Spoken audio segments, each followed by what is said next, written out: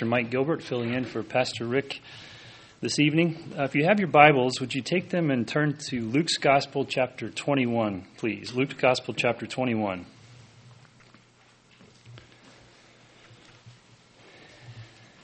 And we'll be looking at verses 29 through 36. Luke 21, 29 through 36. Then he spoke to them a parable. Look at the fig tree and all the trees. When they are already budding, you see and know for yourselves that summer is now near. So you also, when you see these things happening, know that the kingdom of God is near. Assuredly I say to you, this generation will by no means pass away till all things take place. Heaven and earth will pass away, but my words will by no means pass away. But take heed to yourselves, lest your hearts be weighed down with carousing, drunkenness, and cares of this life, and that day come on you unexpectedly. For it will come as a snare on all those who dwell on the face of the whole earth. Watch, therefore, and pray always, that you may be counted worthy to escape all these things that will come to pass, and to stand before the Son of Man. Well, tonight our message is titled Watch and Pray. And of course, this comes from verse 36 of the passage we just read. The teaching of Jesus in this section of Luke 21, it takes place in the final days before his arrest and crucifixion. As the scripture says, he set his face toward Jerusalem to go and to die there as the Lamb of God who takes away the sin of the world. So at this point, in Luke 19, the triumphal entry is recorded for us. That has already happened. And as Jesus drew near to the city, in the midst of all the excitement, all of that short-lived praise of the people in that moment, he was filled with sorrow, the scripture says. And he began to weep over the city. And he said, as Luke records for us, he says, if you had known, even you, especially in this your day, the things that make for your peace, but now they are hidden from your eyes. And of course, he was referring to the scriptures that said through the prophet Daniel about the coming of the Lord as their Messiah. This was the day that was in their scripture, but they missed it. This was their day. This was the day they were to be watching and waiting expectantly for. But the majority were not. They were preoccupied. They were preoccupied with the cares of this life. They were under the influence of religious leaders that, as Jesus said, they taught as commandments the doctrines of men, taught as doctrine the commandments of men rather than just than faithfully teaching the Word of God, which should have prepared them.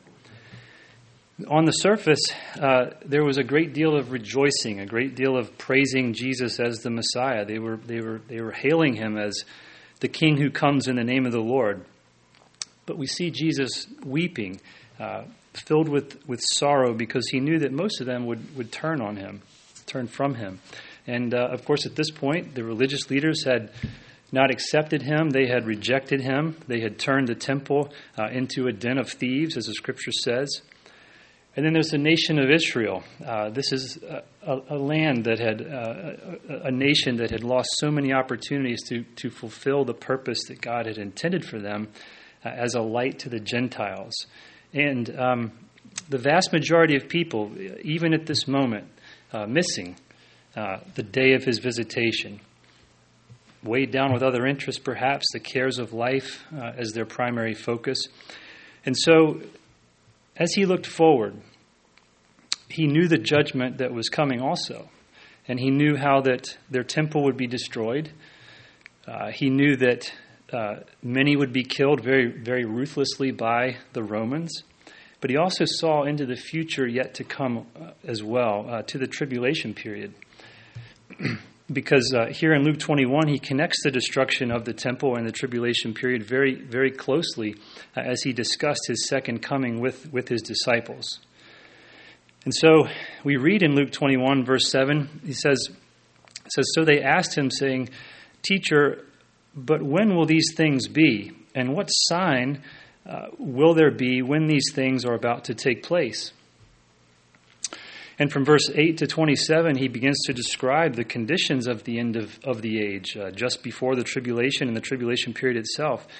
And he begins to describe a time of spiritual deception that will precede it, wars. There would be disturbances in nature. But these would be the beginning of sorrows, as it says in Mark chapter 13, preceding the tribulation period.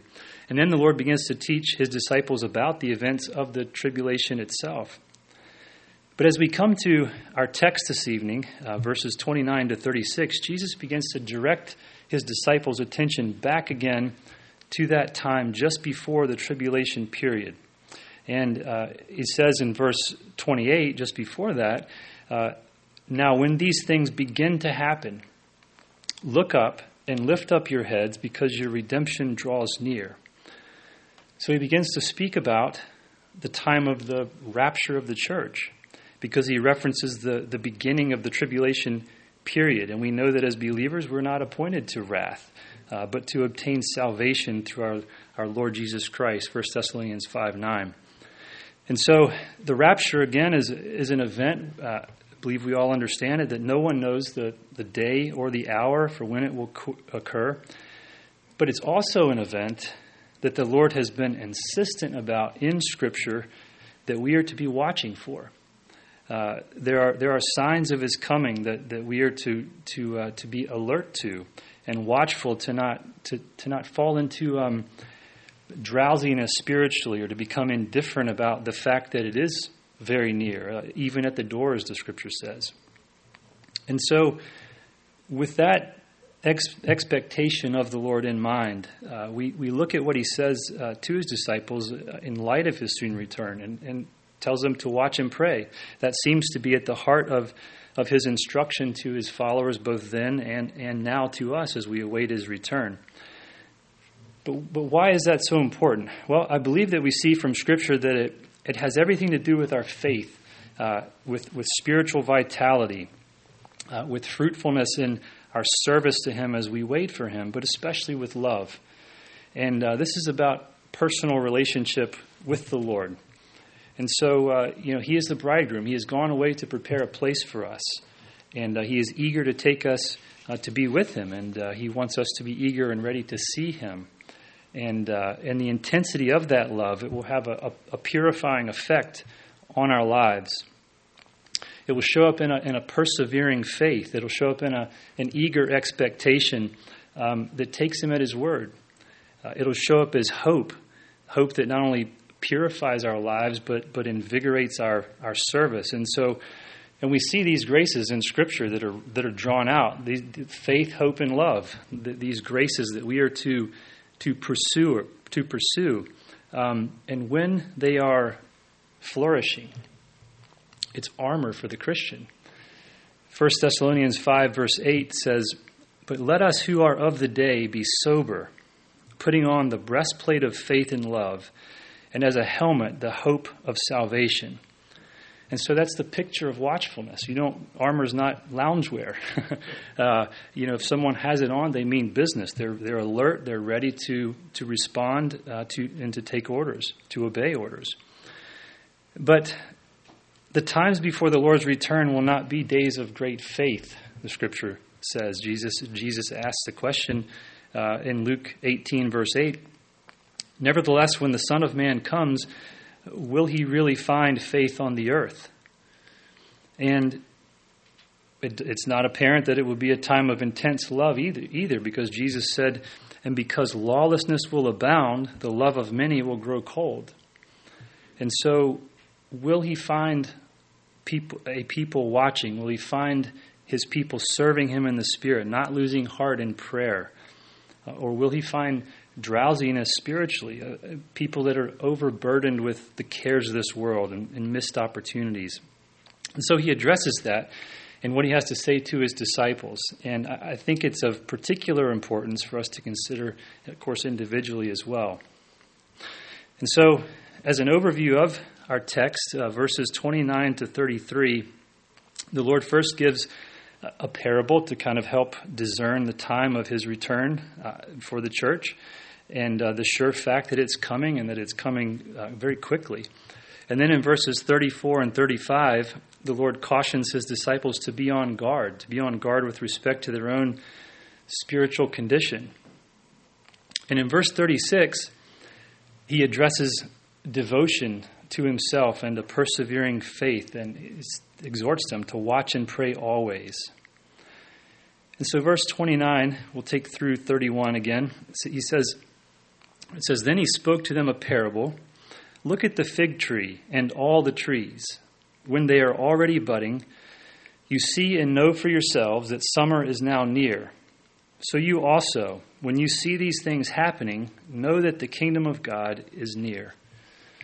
And so here the Lord begins to give the disciples a sign of his coming. In the scriptures, the fig tree, it represents the land of Israel. For instance, in Joel chapter 1, verse 7, speaking of the land of Israel, it says, "He has laid waste my vine and ruined my fig tree. He has stripped it bare and thrown it away. Its branches are made white." And then another example in Deuteronomy 8, verse 7, 8, 7 and 8. "For the Lord your God is bringing you into a good land, a land of brooks of water, of fountains and springs that flow out of valleys and hills, a land of wheat and barley, of vines and fig trees." And so there are others also. But it seems clear that the Lord is speaking here of Israel, and he's making a distinction between the fig tree and all the trees. And if that is the case, which I believe it is, he's saying, watch Israel and watch all the nations. Watch how they're taking shape and constituting themselves in preparation for the prophecies about the end of the age to be fulfilled. But what do we watch them for specifically? Well, he tells us to look for signs of life, for foliage. Specifically, in the case of Israel, this has to do with their becoming a nation again in their land. And then there is the nationalism, the aligning of other nations as well. And when all of this is seen as happening, the Lord is teaching them that his return is very near. When you see these things happening, the kingdom of God is near, he says. Some see this to take place at the end of the tribulation period. I have some trouble seeing it that way because the verse just before it, verse 28, says, "Now when these things begin to happen, look up and lift up your heads because your redemption draws near." And so I believe the Lord is referring to the period of time just before the tribulation period, even using the word redemption, which means salvation. And to support this a little bit further, Paul writes in Romans chapter 13, verse 11, "And do this, knowing the time, that now it is high time to awake out of sleep. For now our salvation is nearer than when we first believed." And so there's some differing views on that, but the point is that these things are happening that the Lord is speaking about, and the time is very near, very close at hand for the Lord to return for his bride. So then verses 32 and 33. "Assuredly I say to you, this generation will by no means pass away till all things take place. Heaven and earth will pass away, but my words will by no means pass away." So how close is it? Well, we don't know the day or the hour, but according to the words of the Lord, this generation will by no means pass away till all things take place. And I think he's speaking about the generation that sees Israel as a nation and the aligning of these other nations, even as they both are seen today. And so what is a generation? Well, there's some scriptural precedent for that. We won't get into all that. Again, the point is that though we don't know the date or the hour, we do know that it's very near. And this is the teaching that of the Lord. And so it becomes very exciting, I think, very personal for us, as it should be, because we're seeing these things that the Lord is speaking about taking place. And so the Lord adds this emphasis to his statement, saying that heaven and earth would pass away before his words would. The word of God endures forever. Well, then let's look at verses 34 and 35. He says, "But take heed to yourselves, lest your hearts be weighed down with carousing, drunkenness, and cares of this life, and that day come on you unexpectedly, for it will come as a snare on all those who dwell on the face of the earth." So when we come to this section, the Lord begins to instruct his disciples, to admonish his disciples, to take a close look at their lives, particularly their spiritual condition, in light of the near return of Christ and the things we just talked about. Are they bearing fruit? Or are they weighed down by all the indulgences and the cares and the distractions of this life? And so, as we apply this to our lives, he wants us to take heed as well. And that means to pay careful attention, pay careful attention to our own spiritual condition. Also, are we progressing in the faith? Are we making advances spiritually? Are we maturing? Are there hindrances to bearing fruit spiritually that need to be addressed?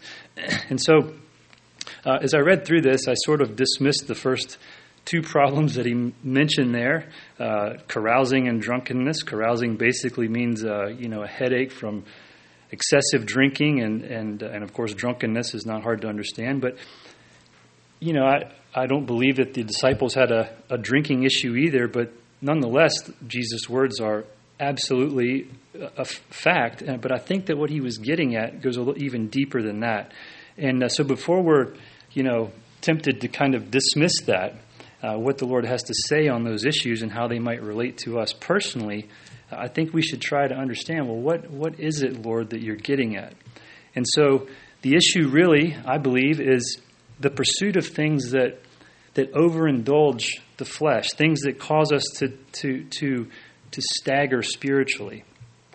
And it's interesting that the word dissipation is used in place of the word carousing in some other translations. And dissipation carries the idea of something that's being spread thin and then eventually vanishes, or to be used up wastefully, especially in the pursuit of pleasure. And in physics and science, it means loss of power, loss of energy. And so as I evaluate my own life, I believe that description hits a little closer to home. How is my time being used? What place does the seeking of pleasure and entertainment take in comparison to my time with the Lord? Am I allowing myself to get spread too thin with activities, well-meaning and good as they may be, but nonetheless distractions? And what is it doing to my spiritual life? There are indulgences that we can have that may not be food and drink, but that can be abused, can be harmful to us, or to our progress spiritually. And so I think what the Lord is getting at is maturity. Maturity is what the Lord is seeking. He wants us to be fruitful as we use our time waiting for Him. And of course, that hourglass is almost empty. So in Hebrews, the issue of not progressing spiritually is addressed in chapter 6. And I'm going to read this section, Hebrews chapter 6, verse 1, and then we'll skip down to verses 7 through 9. It says, "Therefore, leaving the discussion of the elementary principles of Christ, let us go on to perfection, not laying again the foundation of repentance from dead works and of faith toward God." And then verse 7, "For the earth which drinks in the rain that often comes upon it, and bears herbs useful for those by whom it is cultivated, receives blessing from God. But if it bears thorns and briars, it is rejected and near to being cursed, whose end is to be burned. But, beloved, we are confident of better things concerning you, yes, things that accompany salvation, though we speak in this manner." So he says, let us go on to perfection. Well, that does not mean sinlessness. That would be wonderful, but that's not going to happen in this life. But it does mean maturity spiritually, which is evidenced by a fruit in the life. And there's a danger, I think, in being taught the Word, being encouraged in the Word through fellowship, just your devotional time, enjoying it, agreeing with it, but not really grabbing hold of it and putting it into action. And I think it's easy for us as Christians to sometimes fall into this pattern where we can surround ourselves with the Word, we can listen to it, it's always coming in, but it's not really taking root because it either gets overshadowed in its importance because of other priorities, or maybe we just don't allow it to get worked into our hearts by reason of use. and just default to old patterns of dealing with our problems instead of trusting the Lord according to His Word. So we see an expectation then, I think, from the Lord that we put into use those truths that He has blessed us with, like the earth that drinks in the rain and then is able to bear useful herbs. And He's very serious about this, because the alternative, as it shows, is that the ground is burned up or that it becomes unuseful. But how we hear God's Word is very important, how we hear it. And there is an example of this in Scripture. It's another parable that is given by the Lord, and it's the parable of the soils in Luke chapter 8. And I know we know that parable well, but I think that we can commonly think of that parable as types of people who will receive the gospel or maybe not receive the gospel. And that truth is there, absolutely. But I think there's more in it also for us as believers. In the parable, Jesus describes 4 different kinds of soils. One type was the wayside, the soil along the wayside. That's where the seed, again representing the Word of God, it fell on that soil. It was trampled down. It was eaten by birds. It never took root.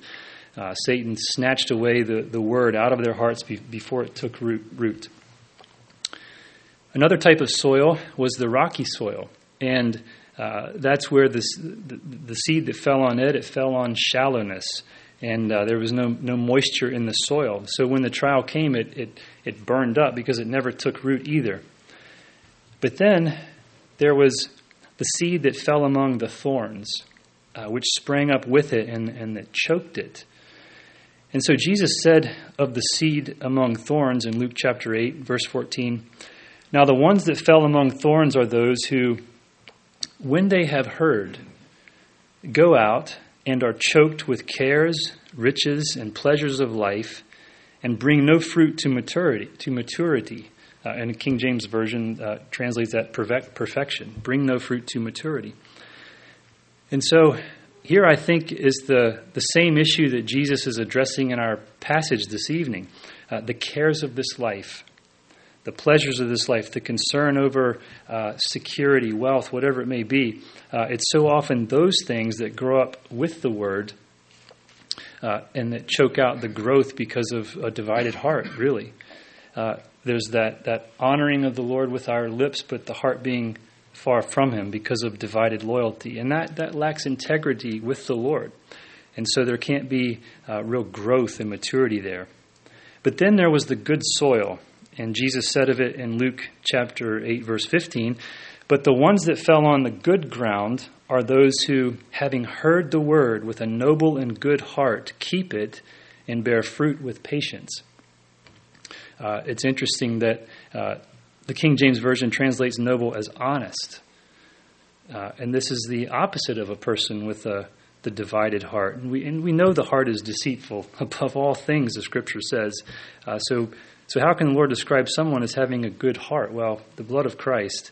But the person described here, represented by the good soil, is the individual who is honest enough before God. They're honest before God and His Word that they face it head on, and they submit to it. And they know that they have flaws, many areas that lack maturity, but they keep pressing on and applying God's Word to their lives. They're working it, they're practicing it, cultivating righteousness, living in the grace of God, and then enjoying that abiding, close relationship with the Lord. They keep God's Word and bear fruit with patience, it says. And keep is also translated to hold fast. And patience can be translated endurance. So they hold fast God's Word with endurance when the testing comes. And the result, the Lord tells us, is a crop 100-fold. There's much fruit there. And Jesus said in John chapter 15, verse 5, said, "I am the vine, you are the branches. He who abides in me, and I in him, bears much fruit. For without me you can do nothing." So fruitfulness, it comes from time with the Lord and then obedience to Him. But there's an interesting promise that the Lord gave at the end of this parable on the soils. He said in Luke chapter 8, verse 18, "Therefore take heed how you hear. Take heed how you hear, for whoever has, to him more will be given, and whoever does not have, even what he seems to have, will be taken from him. So the one that hears God's word, applies it, will be given more understanding, more fruitfulness, and the opposite is true for the one that does not. So looking back at Luke chapter 21, 34 and 35, we read that when the Lord returns for his church, he says it will come unexpectedly. And that day come on you unexpectedly, for it will come as a snare on all those who dwell on the face of the whole earth. So it will come this way to all who think of this world as their permanent home. But the key to not being overtaken by this is, again, to abide in Christ. 1 John chapter 2, verse 28 says, "And now, little children, abide in him, that when he appears, we may have confidence and not be ashamed before him at his coming." So it's making Christ our home. In other words, close fellowship with the Lord, which really can only be enjoyed when there's submission to him, when there's agreement with him, obedience, spending time with him in his word. And the Lord's home is with the believer.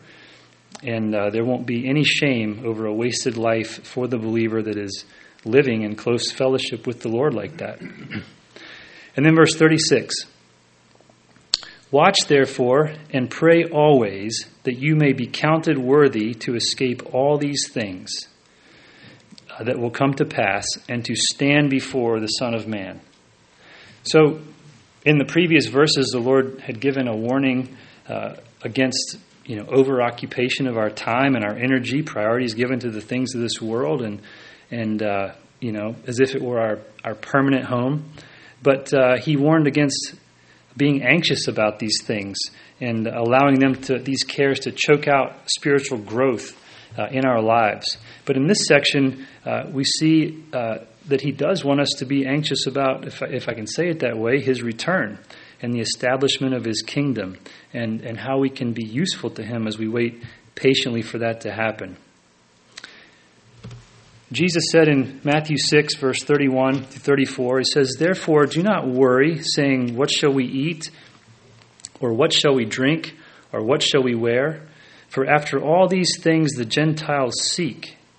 For your heavenly Father knows that you need all these things. But seek first the kingdom of God and his righteousness, and all these things shall be added to you. Therefore do not worry about tomorrow, for tomorrow will worry about its own things. Sufficient for the day is its own trouble." So these are all basic needs that the Lord is addressing: food, drink, clothing. I think what the Lord is getting at is not that these needs are unnecessary or that planning for them is wrong, but that the worry and the pursuit of comfort and security as it pertains to this life shouldn't take priority over the pursuit of his kingdom, over looking for his return and seeking him about how we might be able to be useful to him as we wait for him. So it's the opposite of being weighed down. It's the opposite of being burdened by the cares of this life. But it's having those burdens lifted, knowing that God he's a good Father. He's our heavenly Father. He will provide what we need as we go along in our service and our devotion to him as the primary focus of our lives. So the watching that the Lord is talking about, it's an active watching. It's service to the Lord, and it's a preoccupation with the advancement of his kingdom above the everyday cares of this life, and it's knowing that he will provide as we serve him and place him first. And there's an example of this again in Luke chapter 10. The Lord was about to come to several cities to minister, but before he did, he commissioned 70 disciples to go before him, to prepare the way of his coming. And there was urgency about this because the time was short. And of course, when it comes to the gospel, it's always urgent. Today is the day of salvation. But he didn't want his disciples to be burdened down with worry over the essentials of life and those things that could weigh them down and slow their progress. And so we have this account in Luke chapter 10, verses 1 through 9. It says, "After these things, the Lord appointed 70 others also, and sent them 2 by 2 before his face into every city and place where he himself was about to go. Then he said to them, "The harvest truly is great, but the laborers are few. Therefore pray the Lord of the harvest to send out laborers into his harvest. Go your way. Behold, I send you out as lambs among wolves. Carry neither money bag, knapsack, nor sandals, and greet no one along the road. But whatever house you enter, first say, 'Peace to this house.' And if a son of peace is there, your peace will rest on it. If not, it will return to you. And remain in the same house, eating and drinking such things as they give, for the laborer is worthy of his wages." And at the end he says, "The kingdom of God has come near you." So he sends them out. And I think we see in this account that watchfulness and prayerfulness in action in our service, and that's, I think, emphasized in the lives of these 70 workers as they go out to prepare the way of the Lord's coming. They were unhindered by the cares of this life, but no doubt they had to be prayerful about them. They were dependent on the Lord. The Lord had told them that the work would be very extensive. He told them that the harvest truly is great, but there would be few laborers, and so to pray for laborers. And they were lambs among wolves, and so, of course, this reminds us of those wolves in sheep's clothing, spiritual deception. And so their focus had to be intently on the leading of the Lord and on the provision of the Lord. And their ministry was very fruitful as a result. But what is, I think, very encouraging about this passage is that when the Lord sent them out, it says that they went out before his face. They went out, they were pared down just to place of complete dependence upon the Lord, but they didn't go anywhere that was not before his face, that was not under his watchful care. And I think that this ought to give us such confidence in life that whatever God has called us to, he is watching over every detail. He's making provision, and he's praying for us also. Hebrews chapter 7, verse 25 says, "Therefore he is also able to save to the uttermost those who come to God through him, since he always lives to make intercession for them." So, as we consider a little bit more the Lord's words to watch and pray in light of his return, we find that the two really are not to be separated. We can't effectively do one without the other. Watching is working, and it's carefully serving the Lord. It's enduring those struggles of our faith until he returns. But prayer is critical. It's critical for our service to the Lord because it accesses his strength. We pray according to the Lord's will. It aligns our service and our action with the will of God. It strengthens our faith and keeps us focused and in fellowship with God. And so our relationship to Christ is just vitally important to him, and so it should be to us also. But for prayer to be effective, and I think this is very important, there has to be obedience, and that's where this watching and our devotion to the Lord and our service to him, I think, comes in. 1 John chapter 3, verse 22 says, "And whatever we ask from him, because we keep his commandments and do those things that are and whatever we ask, we receive from him because we keep his commandments and do those things that are pleasing in his sight."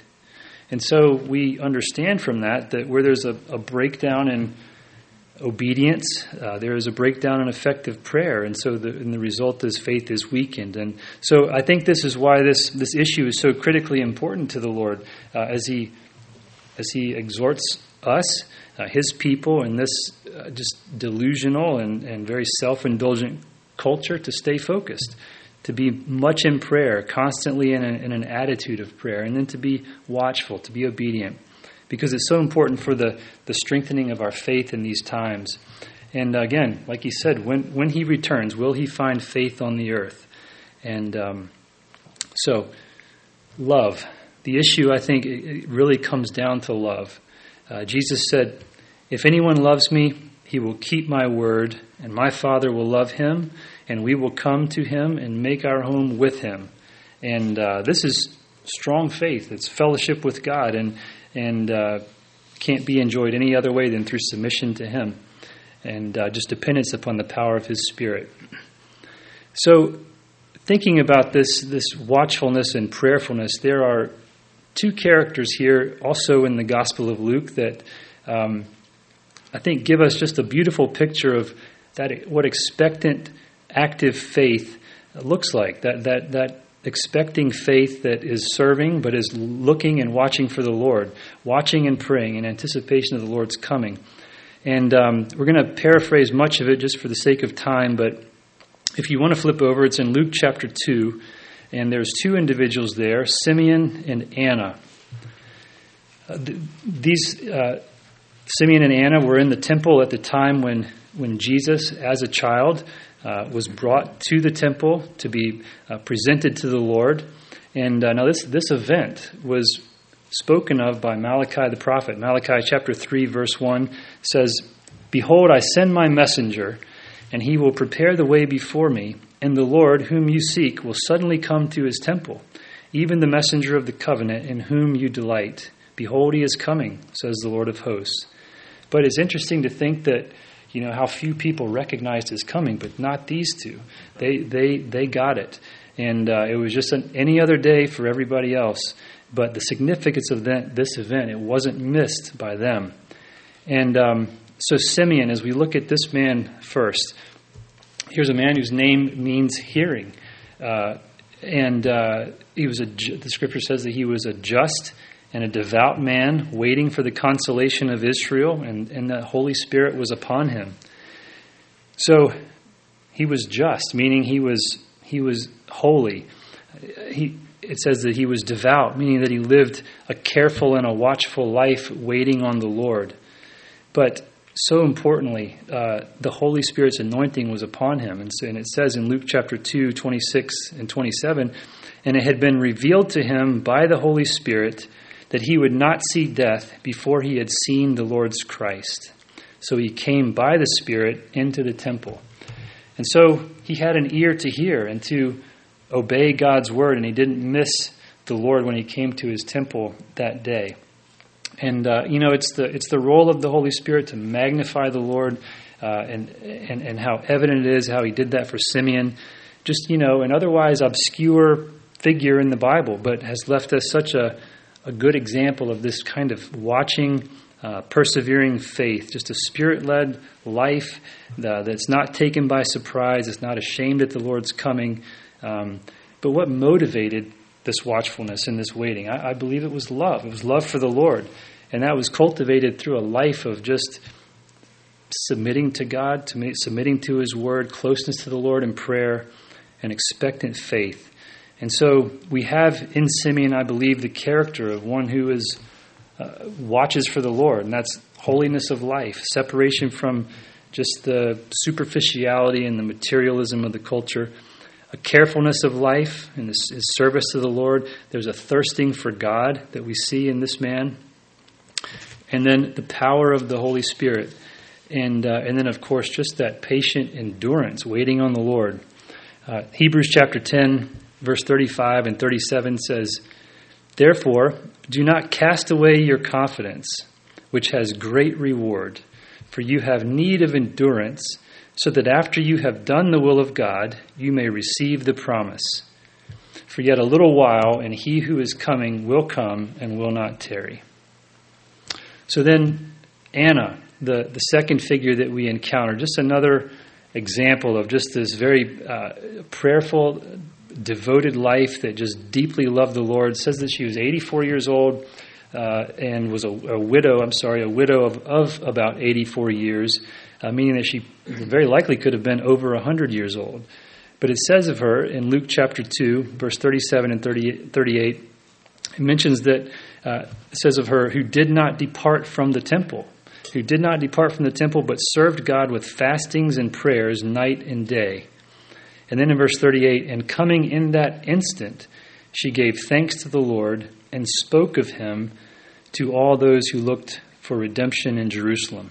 And so here also this servant of the Lord, through her, just this life, the purity and the holiness of her life, and just her separation from those things voluntarily, not necessarily things that were sinful, but just voluntarily just had chosen to live very near to God and at the exclusion of some other things that would detract from that. Just finding that closeness and that nearness to God was more rewarding, and was obviously just prompted by the Holy Spirit to come in that very instant that Jesus came to the temple. And so what I think is particularly noteworthy is that she recognized him. Not only does she come at that very instance, but she recognized him, not ever seeing him before. And there's no other way that this could have happened than the revealing of the Lord to her by the Spirit. 1 Corinthians chapter 2, verse 9 and 10 says, "Eye has not seen, nor ear heard, nor have entered into the heart of man the things which God has prepared for those who love him. But God has revealed them to us through his Spirit." So, as we prepare to close this evening, there's another passage of Scripture that I think will be helpful for us to look at as we consider the Lord's it's a very no-nonsense stance that he takes in the Scriptures about this issue of watching and of being ready for his return. So, again, if you have your Bibles, if you could turn to Revelation chapter 3.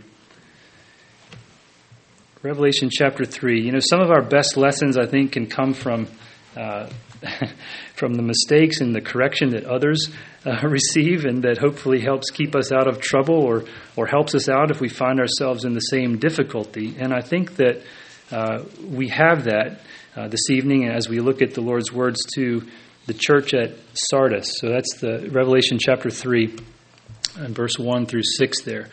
But before we get to that, ancient Sardis, before the time of the church that was there, was a very wealthy, a very prosperous city. The city apparently was also known for having very strong walls, but there was overconfidence in that. And their walls led to their downfall on two different occasions, interestingly enough, due to their not keeping watch, while the invading armies were able to scale the walls and to invade the city. And so by the time of the church, though, that was there, which the Lord addressed, the city was idolatrous, the city was immoral, it was just a very immoral culture, undoubtedly exerting that pressure on the church. But the church really wasn't having much fruit. There wasn't much influence there in Sardis. They were working, they were active, but something very critical was missing.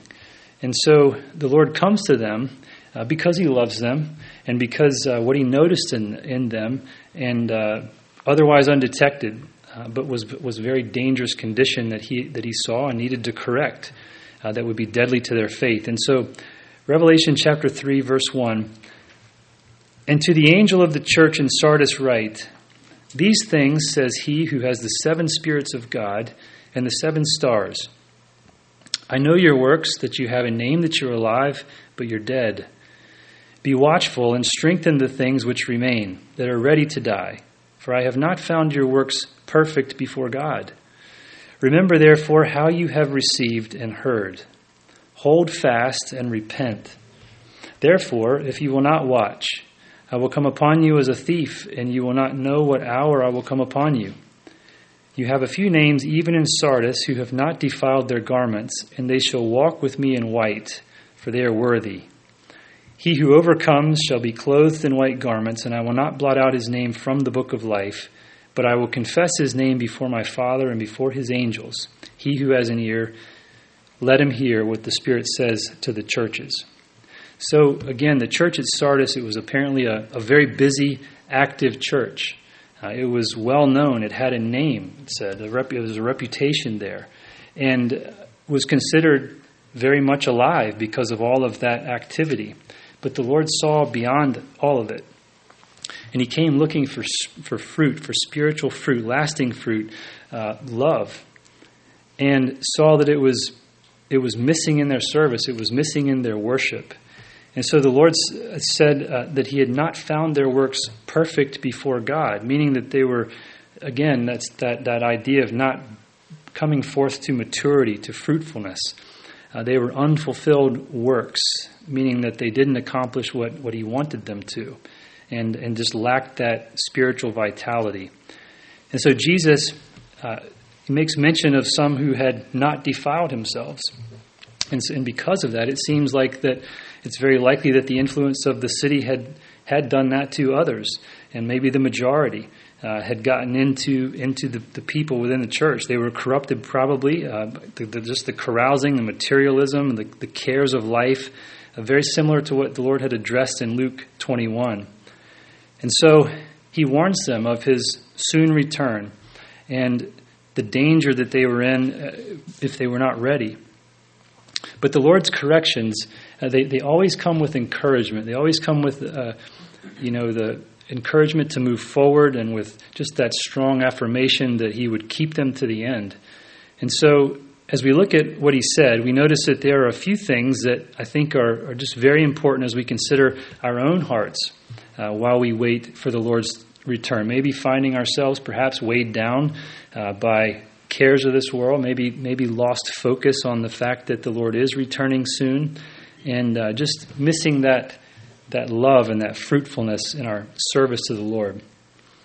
Well, the first thing he says is to be watchful, to be watchful, to be alert, to be on guard, to make adjustments where necessary, but to get busy serving again, but this time in the power of the Holy Spirit. And then he says to strengthen the things that remain.